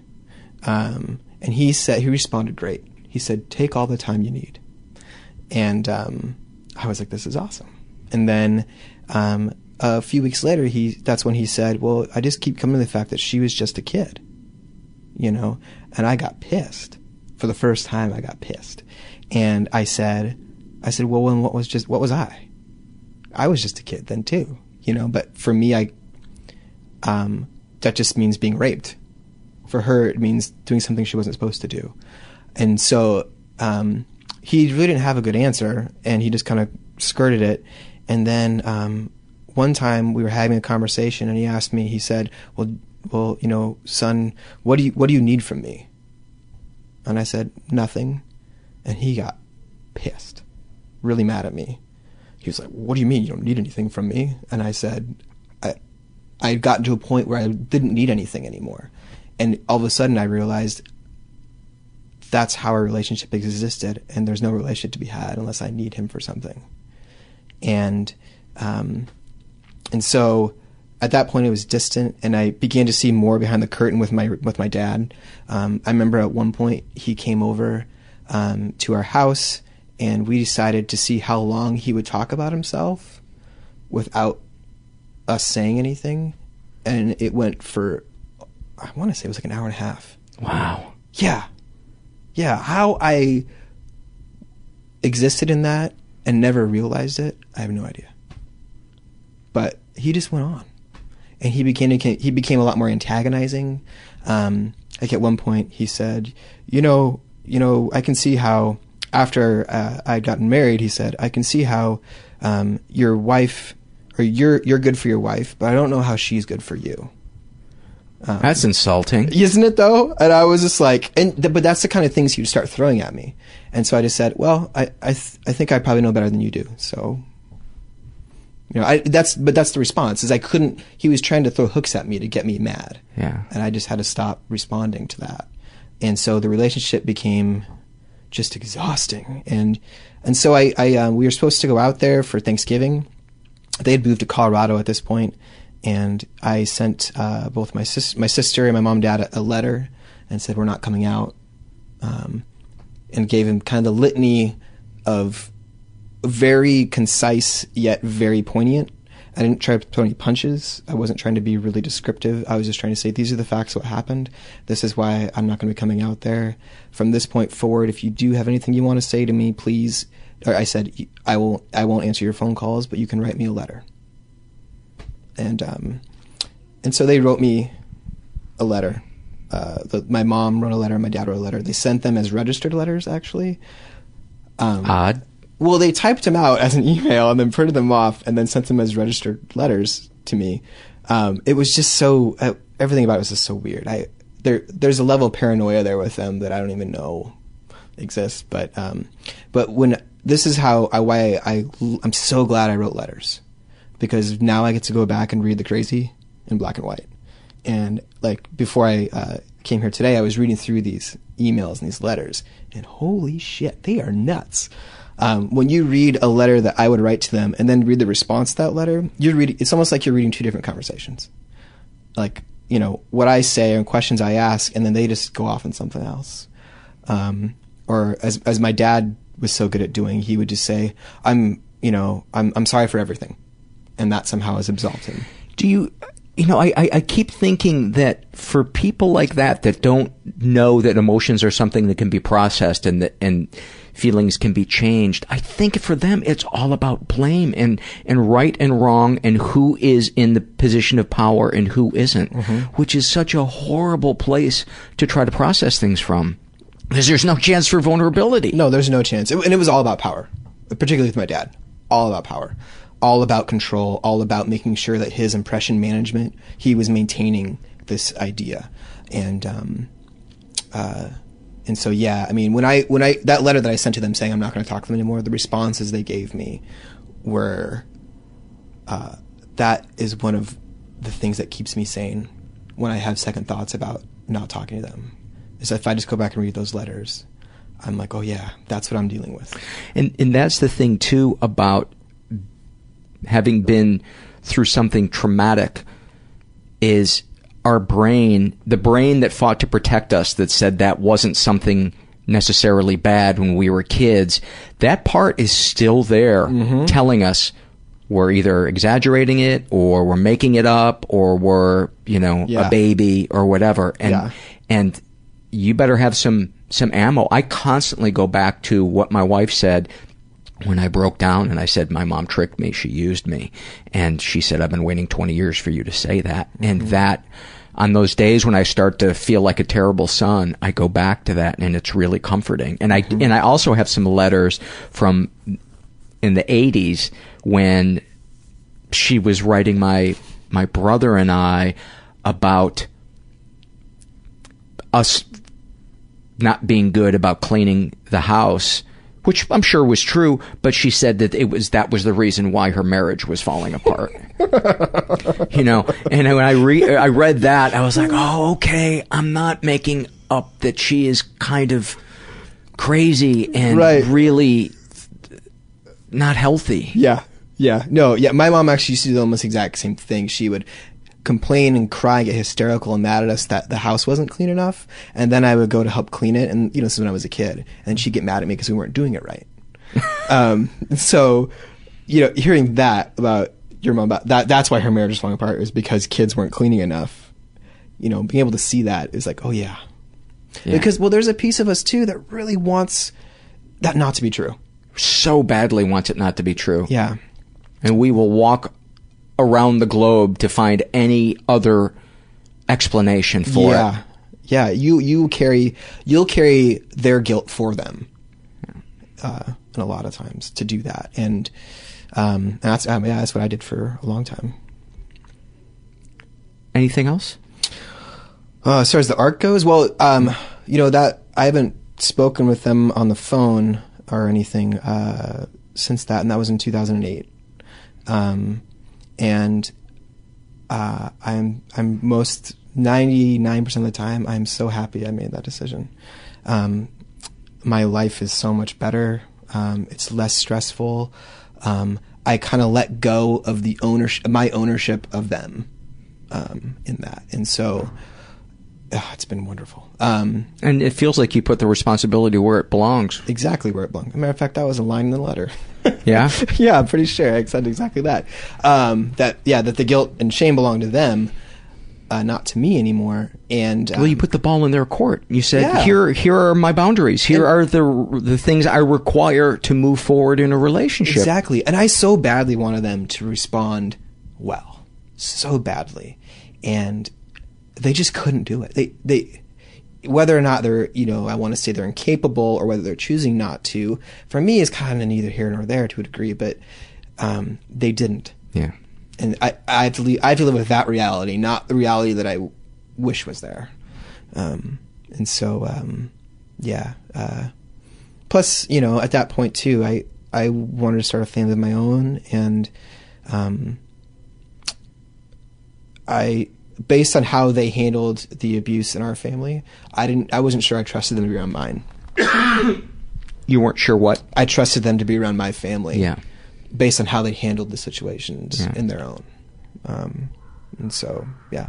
The hardest decision I've ever made, certainly. But I don't know what the hell is going on down the hall, but it sounds like fun. It sounds like fun, right? Fun, or they're making a sequel to The Shining. Right. We're in my hotel room in Portland. So did we answer the question how you feel it's affected your sexuality? If it has? Yeah, it totally has. I think I've done a lot of process work with that. And so the ways it affected my sexuality was... processing it mostly through therapy? Through therapy, yeah, and through experience. Mm-hmm. And being... having those experiences, particularly after therapy, is where the healing happened. It must be nice too that you have a wife who is a therapist, because I would imagine she totally understands. Yes, yeah, she does understand. She gets it, and her family has their own stuff, and so we can relate, on a lot of levels. But it's nice because even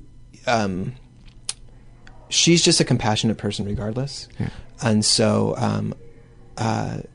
Even if she wasn't a therapist, she will do it. But her being a therapist, she also understands the reality of situations more so than maybe others would.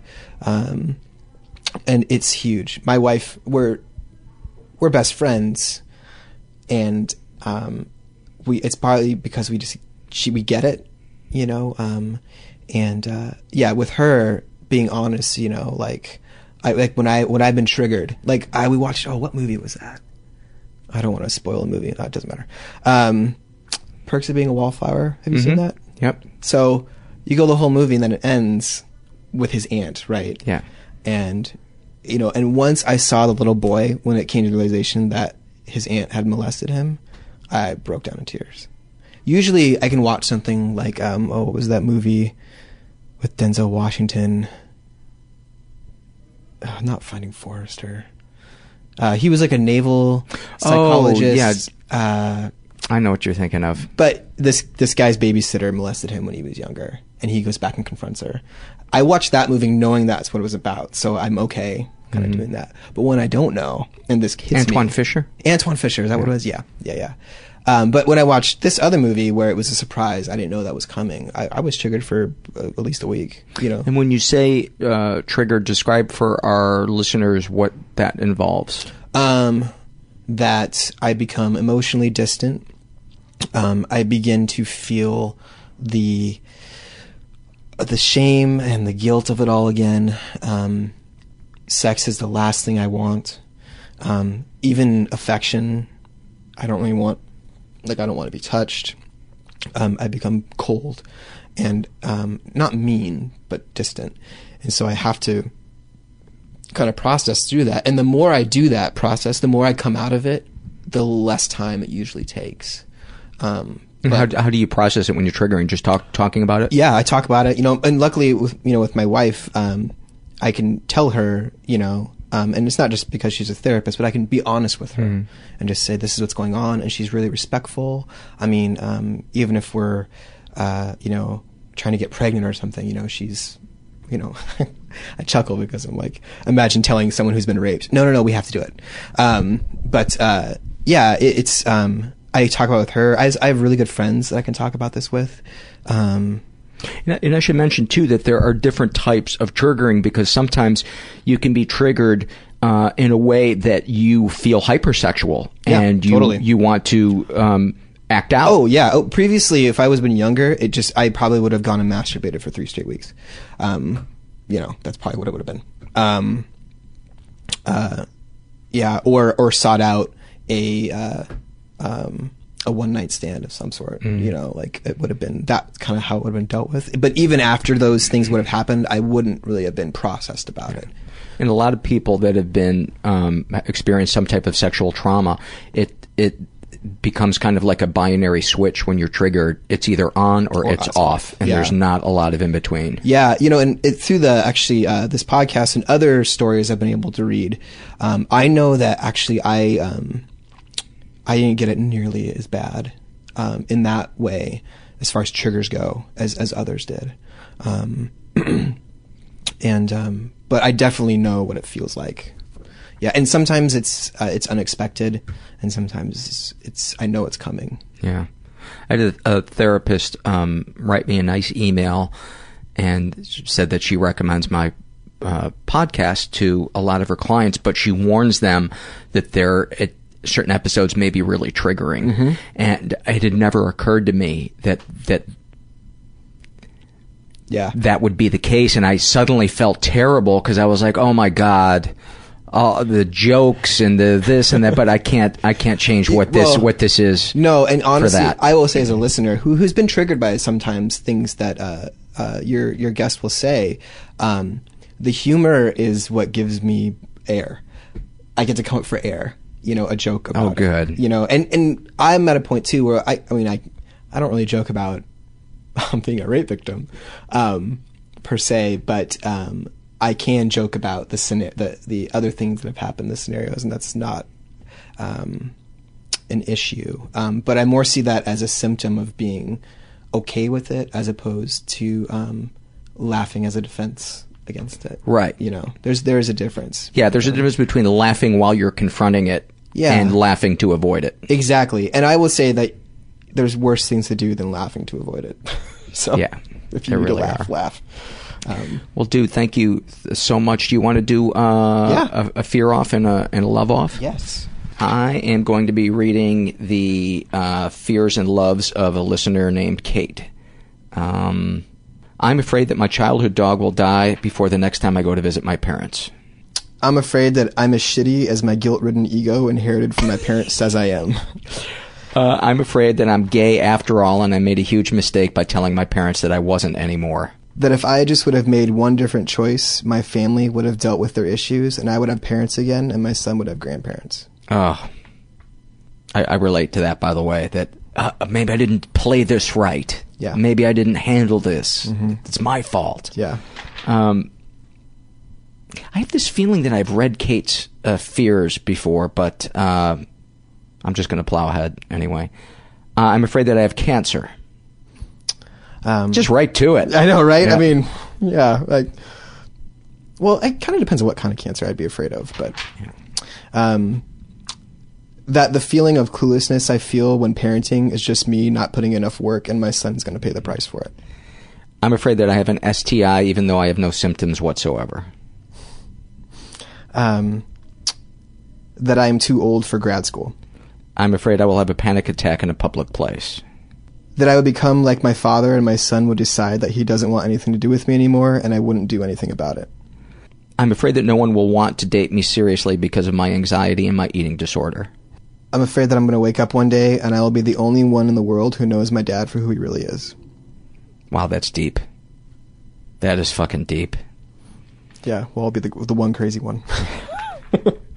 I'm afraid that I'll never have kids.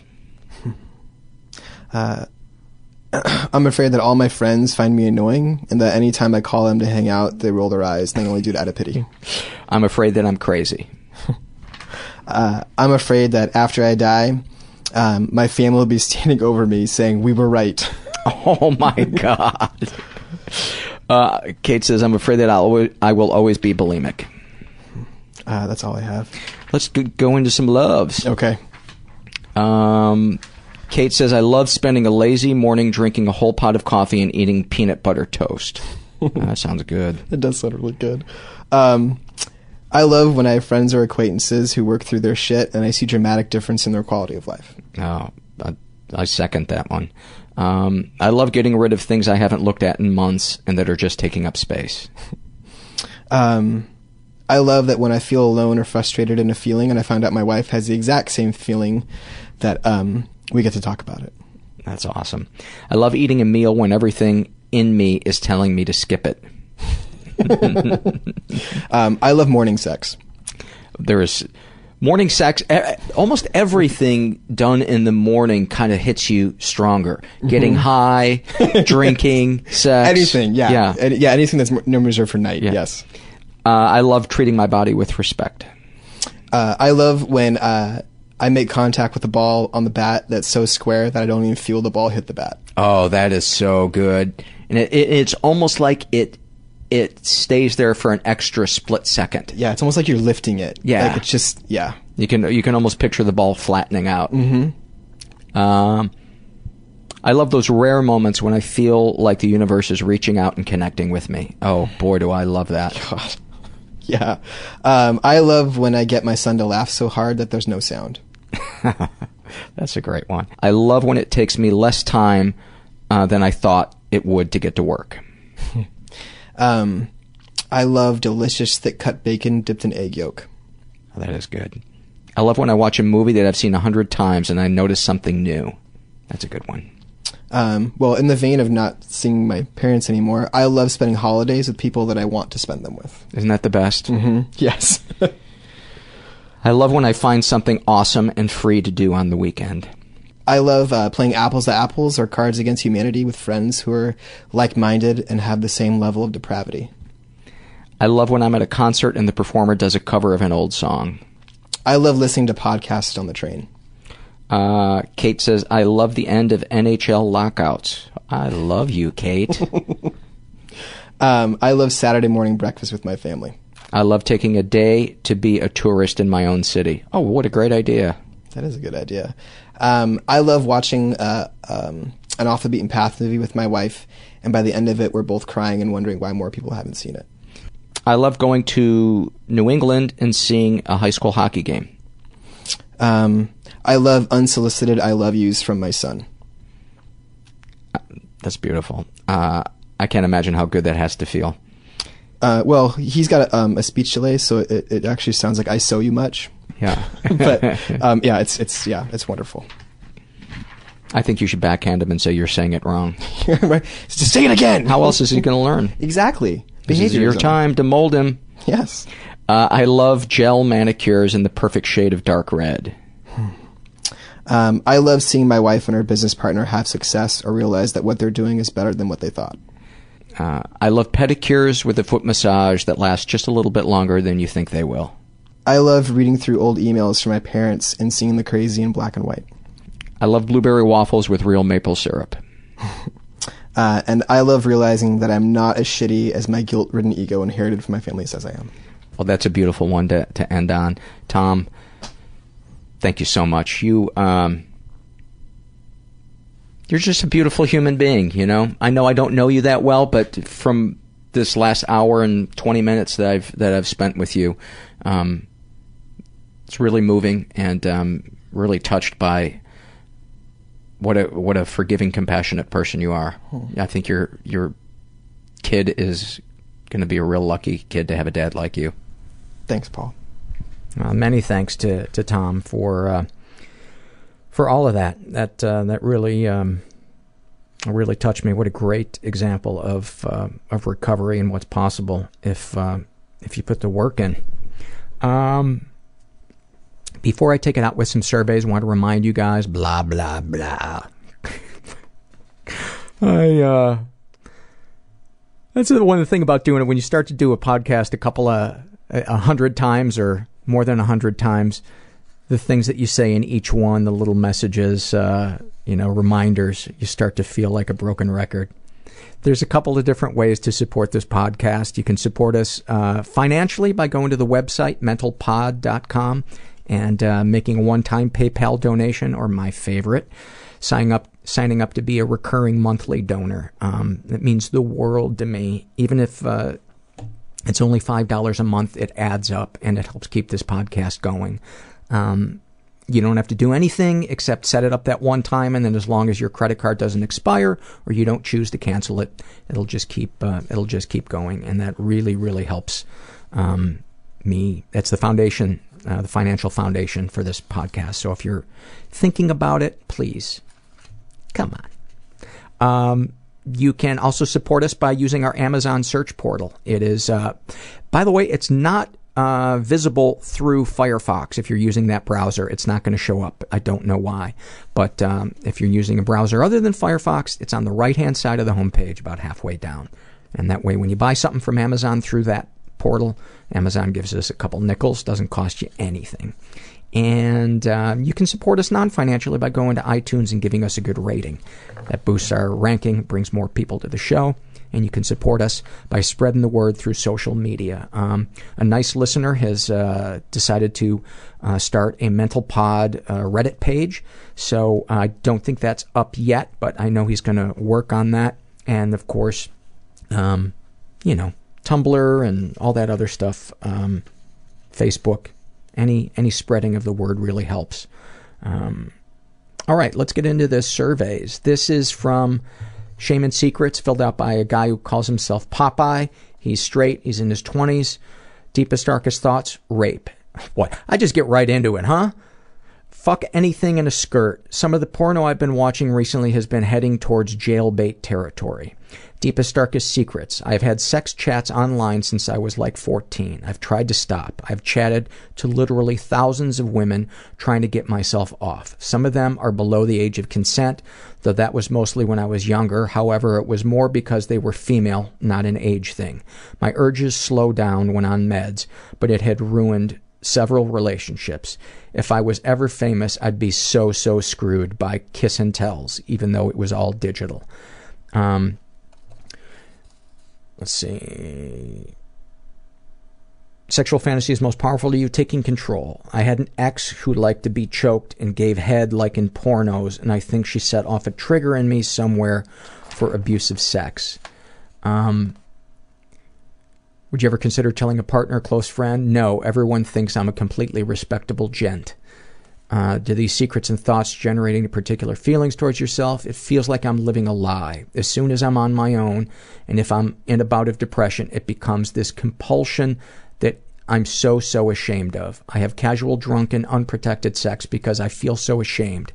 Half the time I'm so drunk to oblivion I can't remember the night before. Things have been better on meds recently, but I know it's lurking beneath the surface, ready to ruin me. You know, the first thoughts that jump out to me is the drinking to the point of oblivion is something that you might want to address first, because for a lot of people, getting into that point of oblivion then gives them the permission, quote unquote, to engage in the stuff that really brings them shame. And I wouldn't look to meds to solve all of this, because it sounds like there's anger in there, and there's something safe about objectifying women. Porn can really start to warp when it's the only way we view sex or sexuality. It can really kind of fuck up our view of the opposite sex or whatever it is that's turning us on, and we forget that there's this whole other thing of intimacy and I sound like a fucking old fogey. This is from the Shame and Secret survey filled out by a woman who calls herself Sancho Says. She is in her 20s. She's bisexual, was raised in a stable and safe environment, was the victim of sexual abuse and reported it. Deepest, darkest thoughts. I often think about what would happen if I said or did something completely inappropriate or hurtful to those around me, especially those I love. Deepest, darkest secrets. I am worried that being raped when I was 14 has affected me more than I have ever thought before. I'm afraid that the more time that passes, the more problems rise to the surface. Sexual fantasies most powerful to you. Many of my fantasies involve me being on display for a group of people to use as they wish. I sometimes wonder if this is a result of something that happened to me when I was very young, but can't recall specifically. And the reason I wanted to read this is because something did happen to you. You were 14. That's still young. You know, even if you were 25 and you've been violated, that can still affect your sexuality. You know, I had never had some of the sexual fantasies that I now have until I actually confronted stuff that happened to me. Fantasies where I'm 11 again. You know, that's fucking uncomfortable thinking about that kind of stuff, but I know that that's my brain just processing that stuff. And that's one of the things I was talking to Lynn about today was you know, the first place I go to is shame. Like, what kind of a sick fuck, you know, wants to be 11 again and have a, you know, an older girl or a woman do something to him? But that's the way our brains and our sexuality work. So maybe there's some more stuff left there to process with what happened to you. This is from the same survey filled out by a woman who calls herself Humble Girl. She's in her 40s. She identifies as straight, bi-curious, was raised in a pretty dysfunctional environment, was the victim of sexual abuse and reported it. Mother did not believe it. Father took advantage of his stepdaughters. God, that is just a double fucking whammy. Deepest, darkest thoughts, being shaved by another female so that the male we both desire will have a better experience. Sexual fantasies most powerful to you, watching my beloved, adorable partner enjoy himself with another female. Would you ever consider telling someone this? Maybe. How does this make you feel? Generally, I like myself and think most people do not understand me. That's awesome. This is from the Struggle in a Sentence, filled out by Lizzie. I actually have 3 of Lizzie's surveys back to back that I want to read. Sometimes I like to, when I notice somebody's filling out multiple surveys, I like to, gives me a better snapshot kind of who my listeners are. My listeners? So I just all of a sudden I hate myself for saying that. And thank you, by the way, for all the emails that you guys send me that tell me you love the surveys, the shows aren't too long, and that I'm too hard on myself. I really appreciate that. Lizzie is straight. She's in her 20s. About her anxiety, she writes, my anxiety feels like I am the keeper of a nuclear facility that could melt down at any moment. About her anorexia, it feels like a boss who is never happy with the work that I've done or the amount of time I've put in. About her OCD, it feels like being drugged, having your head put in a vice and then being asked to write a doctoral thesis in an hour. Thank you for those. Those are so descriptive. This is from her Shame and Secret survey. She writes, she was raised in a stable and safe environment, never been sexually abused. Deepest, darkest thoughts, my eating disorder takes priority over people. So I think horrible things about my husband and family when they ruin my, quote, eating plans. I've probably thought that I hated many of them in a dark moment. I've planned how I would lie to them so I could follow my own plans. I have thought people in my family were disgusting when they gained weight. I have thought that I would probably die before I hit 30. I've had periods where I wish that I were courageous enough to kill myself. I've been afraid. I hate when people use the word courageous when it comes to killing themselves. I've been, maybe desperate would be a better word. I've been afraid that I was demon-possessed. I've been afraid that I would do inappropriate sexual things to others. I've been afraid that I would hurt others. Deepest, darkest secrets. I've cut myself every once in a while, even though I promised my husband I wouldn't. I've made a life of lying and hiding food so that I could eat and exercise the way I wanted. I've been anorexic since college, though that's not a secret to very many now. Sexual fantasies most powerful to you. I'm not comfortable having sexual fantasies as I worry about doing something wrong. As a Christian, raised in a Christian home, of course, sexual sins were huge. I still occasionally have some of that fear bubble up. When I do have fantasies, they are usually involving rough sex with my husband or having him perform oral sex on me. I imagine him doing things like pushing me into walls or having sex with me on the counter. Occasionally, I will think of being able to do sexy things like a striptease. Would you ever consider telling a partner or close friend? Since my fantasies are so mild, of course I would. It's a little difficult to start the topic, but I could talk to my husband about most of it. I do feel more reticent to talk about things that I could do that are sexy. I am not a sexy person, and I am a perfectionist with low self-esteem. That right there explains why it's hard for me to want to bring up the topic. I'm afraid to be bad at something, and I don't know that I'm capable of being sexy, at least not what most traditional Western thought would consider sexy. And I can't imagine how many people hearing that paragraph just said, me too. Do these secrets and thoughts generate any particular feelings?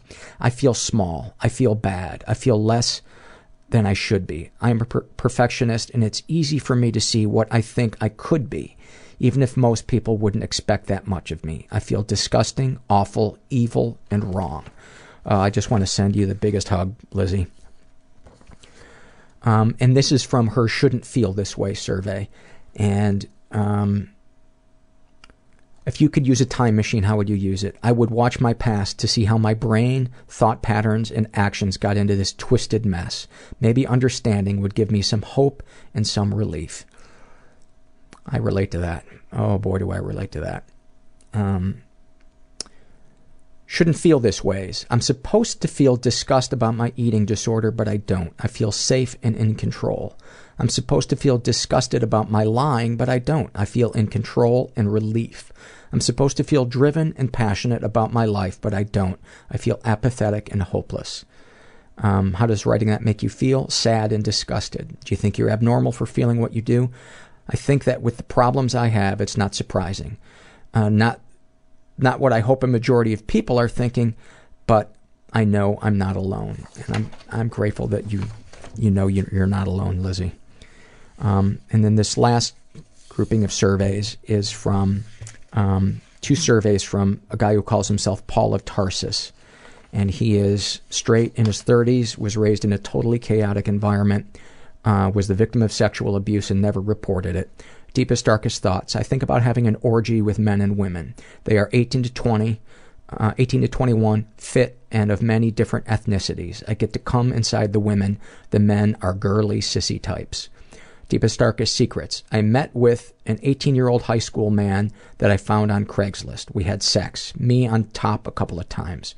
I am married. I consider myself straight because I don't emotionally like men at all, but so long as I'm the one fucking him. Sexual fantasy is most powerful to you. I mentioned the orgy in the previous question. I like vulnerability. The more submissive, the better. I like to lick my wife's asshole. She's not that into it, but I get super hard when I do it. I often think about eating young women's pussies. Well, get in line. Would you ever consider telling a partner, your close friend? No, I'm too ashamed. Do these secrets and thoughts generate any particular feelings? They make me feel like I am a sicko. You are not a sicko, Paul. You are not a sicko. And I'm telling that to me, Paul, and to you, Paul. And this is from Paul's Shouldn't Feel This Way survey. How would you use a time machine? Recently found out that I was adopted. I'd like to see myself being born. Shouldn't feel this ways. I'm supposed to feel good about my accomplishments. Ivy League degree, 6-figure job, decorated veteran. Instead, I feel like I'm actually very dumb and have been able to fool people for years. I'm good at faking intellect. Which just goes to show me, when we fantasize about having other people's lives or their accomplishments, it's like, man, if we don't feel good inside about who we are and we haven't let go of the shame from our past, it doesn't matter what we achieve, and what a fucking treadmill that is to be on. How does writing your feelings out make you feel? I held so much in for so long that it feels really good. Do you think you're abnormal for feeling what you do? I know that it is not normal and that God has something better for me. Would knowing other people feel the same way make you feel better for yourself? That's why I'm glad I found your podcast. Intellectually, I know that there are others, but I still feel alone. Oh, Paul, I'm sending you a hug, buddy, because you are not alone. And I want to take it out, instead of doing a happy moment survey, I want to take it out with read some ads for a fundamentalist matchmaker site. Fun-loving Pentecostal preacher looking for a good time. Turn-ons, swift and merciless reckoning. Denial of worldly pleasures, unflattering hairstyles, and long walks around the lake of fire. Fun-loving Orthodox rabbi just looking for a nice girl to walk 20 feet behind me. I want someone to wear black with in the searing heat, to laugh with me when Goyim try to pronounce our holidays. Fun-loving Quaker maiden looking for the right anemic pallor to churn my butter and fill the hole in my sheet. Turn-ons, long stoic buggy rides, exhaustion at sunset, joint-crushing labor going unrecognized. Fun-loving Wahhabi princess looking for a nice judgmental mullah to resist progress with. I'm just a simple girl from the Arabian Peninsula looking for the right Jew-hater to accompany me into the 8th century. I want a committed relationship. No suicide bombers. I thought you guys would enjoy that. If you're out there and you're listening, I hope you got a laugh out of that, and I hope you felt something in your soul from this episode. I know I did, and I'm so grateful for you guys. And if you're out there and you're struggling, don't give up hope. You're not alone. There is always hope if you're willing to get out of your comfort zone and ask for help. Thanks for listening. Everybody I know is bizarrely beautifully fucked up in some weird way. Bizarrely beautifully fucked up in some weird way. Bizarrely beautifully fucked up in some weird way.